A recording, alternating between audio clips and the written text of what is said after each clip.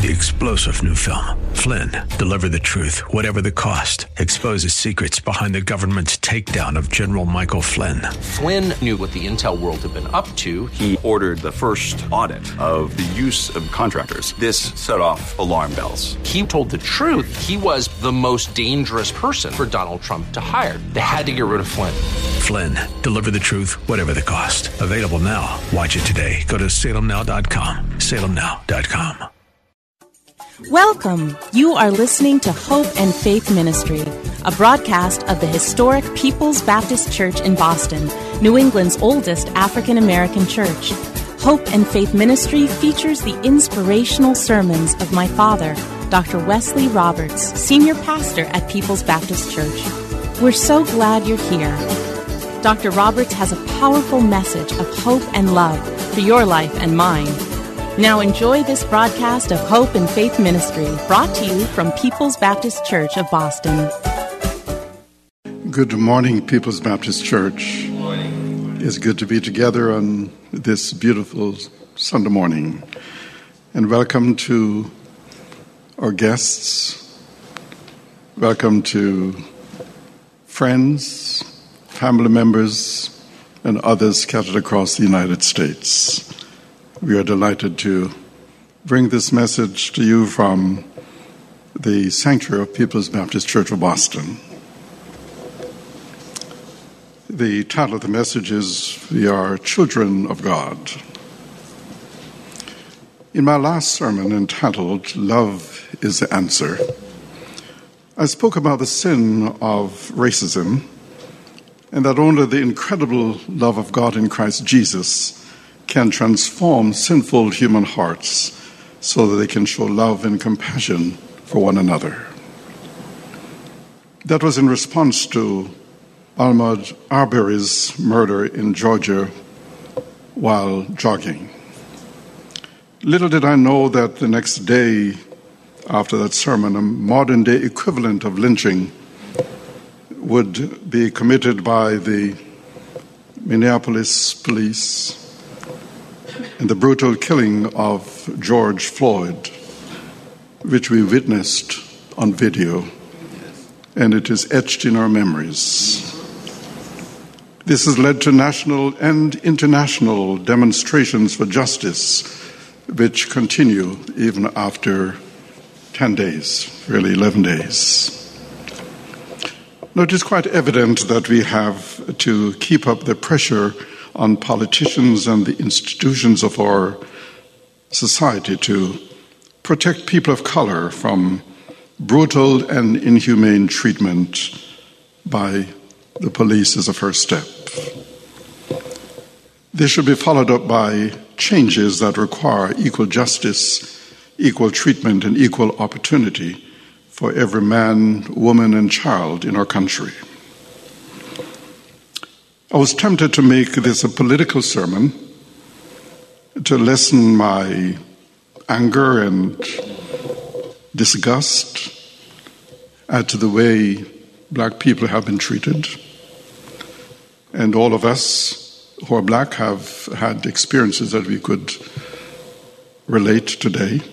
Amen.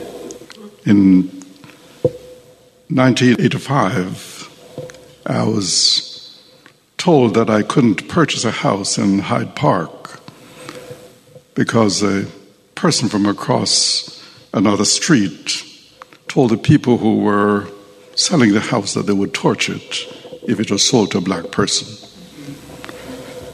We all know what it is like to be black in this country and how difficult it is. But as I contemplated about what to do, the Spirit of God sort of moved me away from what I would normally do and directed me to use this as a teachable moment to explain what is meant by the words children of God, which George Floyd certainly was, because we saw an article in Christianity Today which spoke about him evangelizing in the Third Ward in Houston. And that is so different from the one who held up a Bible in front of St. John's Episcopal Church in D.C. after ordering the police and National Guard to fire tear gas, rubber bullets, and brutalize citizens who were peacefully demonstrating for civil and human rights. Again, the title of the message is We Are Children of God, and it could also be titled We Are God's Very Own Children. To be a Christian is to be a child of God, a member of His divine family. We enter God's family not just by natural birth, but by being born again spiritually, and that is by receiving Jesus Christ as our Savior from sin. As children of God, we are in a constant struggle with our old sinful nature. The struggle with sin is often difficult, slow, and frustrating. Indeed, it can cause us to question our salvation if we don't understand the nature of the conflict with sin. Paul describes this conflict in Romans chapter 7, 18 and 19, where Paul says, I know that nothing good lives in me, that is, in my sinful nature. For I have the desire to do what is good, but I cannot carry it out. For what I do is not the good I want to do, nor the evil I do not want to do. This I keep on doing. And then in verse 15, he says, I don't understand myself at all, for I really want to do what is right, but I don't do it. Instead, I do the very thing I hate. Many Christians in their struggle with their sin nature have doubts from time to time about whether they are really Christians, whether they really know Jesus Christ. However, Romans chapter 8, Paul tells us that in spite of the real struggle we experience with sin, we can have victory through the supernatural power of the Holy Spirit which dwells in us as believers. In Romans 8, 12 through 17, which was read for us, Paul gives us 3 reasons why we can know that we are the children of God. First, we are led by the Holy Spirit, or we are led by the Spirit of God. Being led by the Spirit is one of the evidences of being a child of God. The Holy Spirit lives permanently in the lives of every born-again believer. This happens at the moment we accept Christ and continues uninterrupted throughout our Christian life here on this planet. Romans 8 and verse 9 says, if anyone does not have the Spirit of Christ, he does not belong to Christ. And in verse 14, he also says, for all who are led by the Spirit of God are children of God. Now, the verb are led is a present tense and can be translated are being led. The leading of the Spirit, then, is not something that happens once in your life or even from time to time. It is always going on.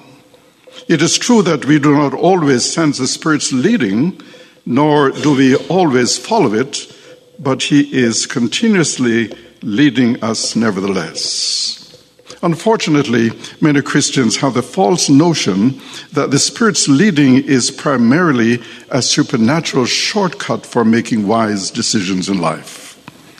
To be led by the Spirit has become for many an excuse for impulsive behavior, a rationale for lack of careful preparation, or a substantiation for bizarre decisions.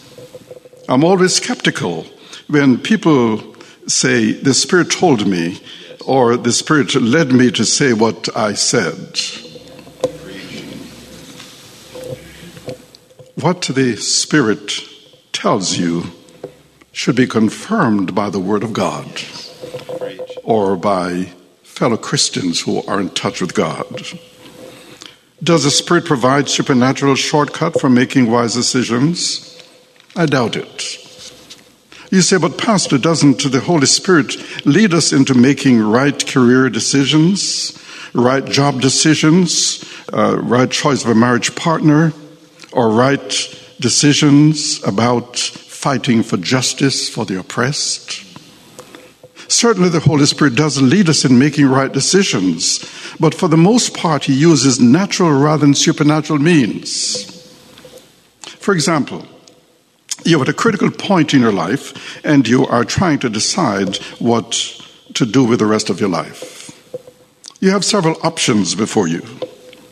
Well, you pray about it, you seek the Holy Spirit's leading, and shazam, you have the right answer. Right? Probably not. In fact, it really works that way. Most of the time we have to work at it, reading the scriptures, praying, seeking godly counsel, examining all the options, making lists of pros and cons, evaluating our motives, and then make the best decision we can. Only in retrospect do we gain certainty that our decision was a wise one. No, I'm not questioning whether the Holy Spirit can give supernatural guidance from time to time. Clearly he can and he does. But are we to expect supernatural guidance every time we seek God's leading? I don't think so. Any more than we are to expect supernatural healing every time we pray for healing. You see, God does heal miraculously, and we've seen so many instances of him doing that.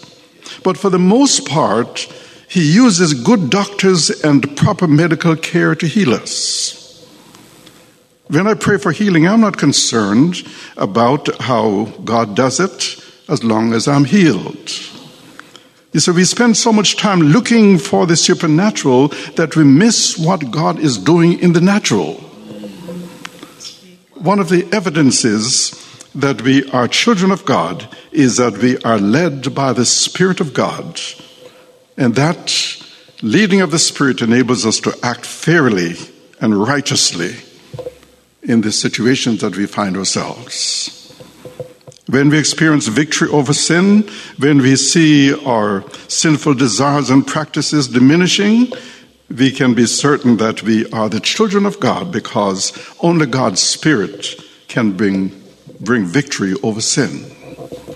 In the same way, when we begin to understand biblical truths that have long puzzled us, when we experience God's convicting of our conscience, when we grieve for the Lord's sake for what is happening to people, the injustice that they are experiencing, and the terrible things that are happening to them, when we feel that sense of responsibility, that burden for them, then we have divine assurance that we are children of God, because only God's Spirit in us can instill such understanding, conviction, and action on our part. Our finite minds cannot understand how the Spirit leads a believer, just as we cannot fully understand any of the supernatural work of God. God's Spirit sovereignly leads his children in many ways, but the primary way is through the enlightening of our minds.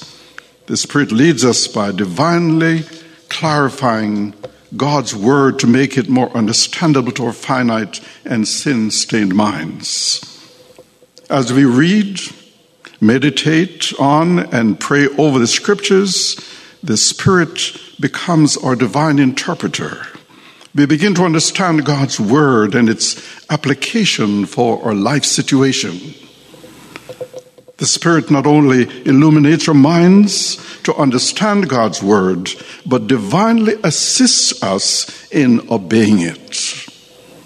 That obedience becomes another evidence of our salvation, not just the holding up of a Bible without knowing what's in it.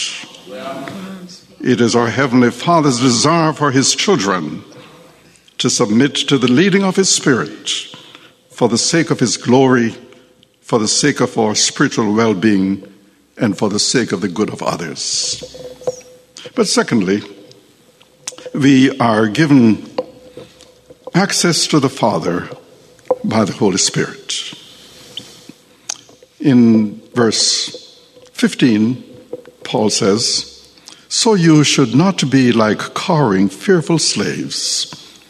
You should behave instead like God's very own children, adopted into his family, calling him Father, dear Father." Since slavery to sin is over for us as believers in Christ, the emancipation proclamation was signed at Calvary by Jesus Christ with his own blood. We are no longer children of Satan. We are children of God. There is therefore no reason for us to be in fear of divine condemnation. The ministry of the Holy Spirit is to help us substitute the old feelings of fear with a quiet confidence that things are all right between us and God. The old spirit of slavery leading to fear is what we all experienced before we received Christ. There was a bondage to sin and a paralyzing fear of condemnation. But there is no need for that now. Because in place of that fear, the Holy Spirit implants in our hearts a sense of serenity which enables us to go into God's presence and say, "Father, dear Father." The Christian is never to tremble with fear or be tormented with anxiety. God's wrath having been stilled forever, we can turn to our Heavenly Father with calmness and with full confidence that he will never turn us away. As God's children, we can go with boldness into his presence. As the writer to Hebrews says, "So let us come boldly to the throne of our gracious God. There we will receive his mercy and will find grace to help us when we need it." The Apostle John tells us in 1 John chapter 5 and verse 14, "This is the confidence we have in approaching God, that if we ask anything according to his will, he hears us." A third evidence that we are part of God's family is that we have the testimony of the Holy Spirit. We have the testimony of the Holy Spirit. So let me ask a question again. How do you know if you are a child of God? Now, in answering, you might say, "I know I'm a child of God because the Word of God states in John chapter 1, 12 and 13, to all who believed him," that is Christ, "and accepted him, he gave the right to become children of God. They are reborn. This is not a physical birth resulting from human passion or plan.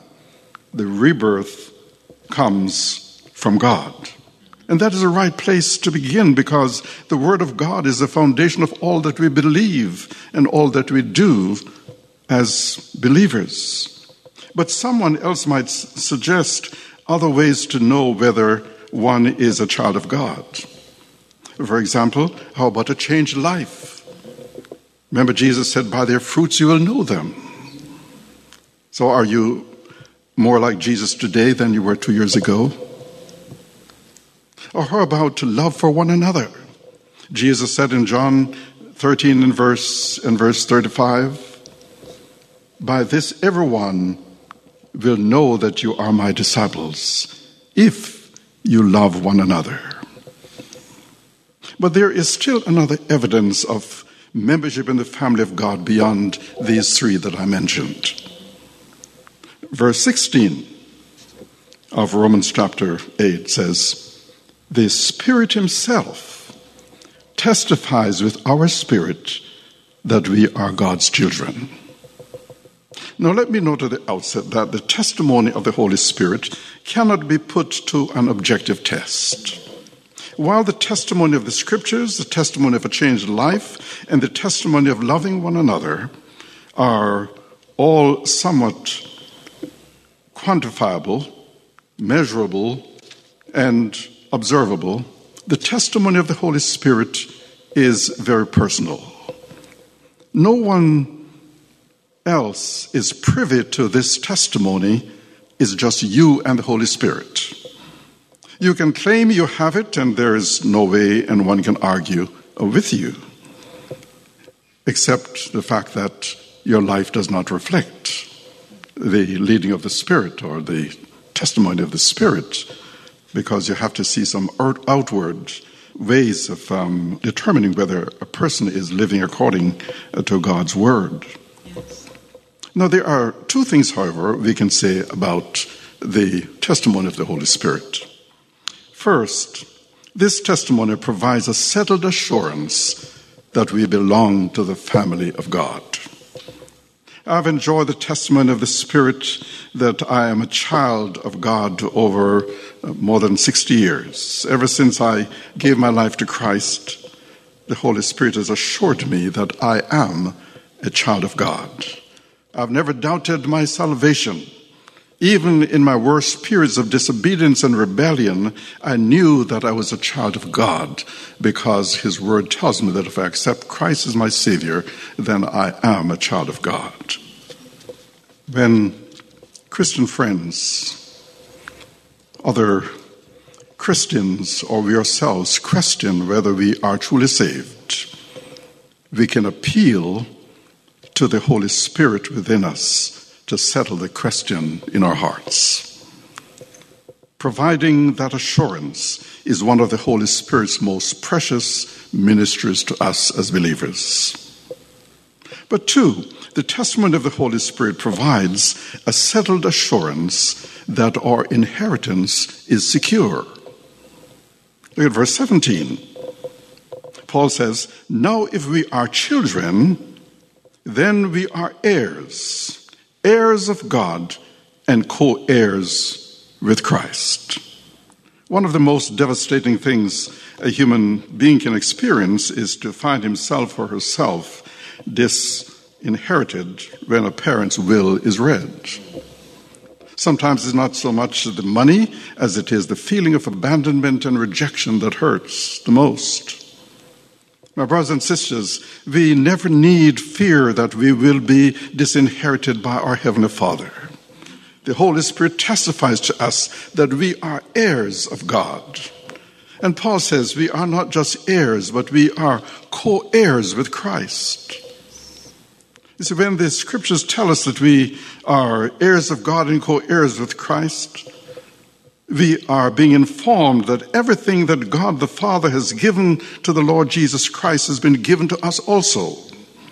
Everything that Christ received by divine right, we will receive by divine grace. We'll not only see the glory which was Christ before the universe was created, but we will share in it as well. Everything He is, we are.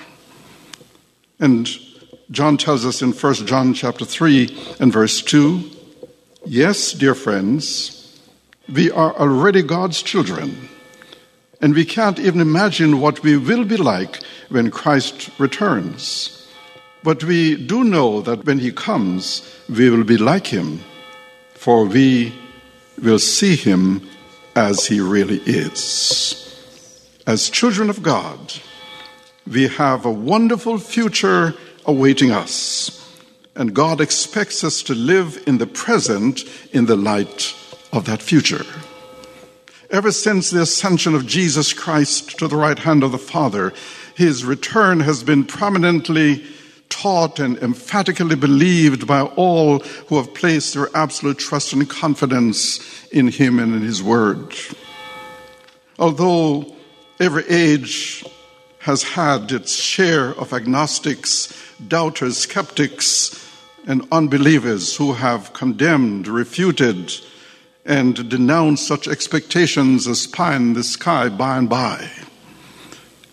Yet there have also been untold members or numbers of Christians who have looked forward and waited expectantly for our Lord's return. There has never been anything that has ever inspired more discouraged hearts than the Lord's promise that he will soon return for his own. There's never been anything that has ever dried more tears of sorrow and heartache than knowing that our blessed Lord and Savior Jesus Christ is coming back for us, his children. There's never been anything that has ever brought healing to more hurts and brought ease to more pain than believing this most precious biblical truth. And there's never been anything else that has helped the saints of God face extreme difficulties with optimism and hope, like realizing that Jesus would soon return for them. Although 2,000 years have come and gone, this hope is as bright and as radiant as it was when Jesus himself spoke the words, "I will come again and receive you unto myself, that where I am, there you may be also." It never grows dim with time. It never fades with age. It is this blessed hope that brings peace to the troubled mind, that brings joy to the grieving soul, and that brings comfort to the aching heart. It causes the weak to become stronger, the despairing to become encouraged, and the anxious to become assured.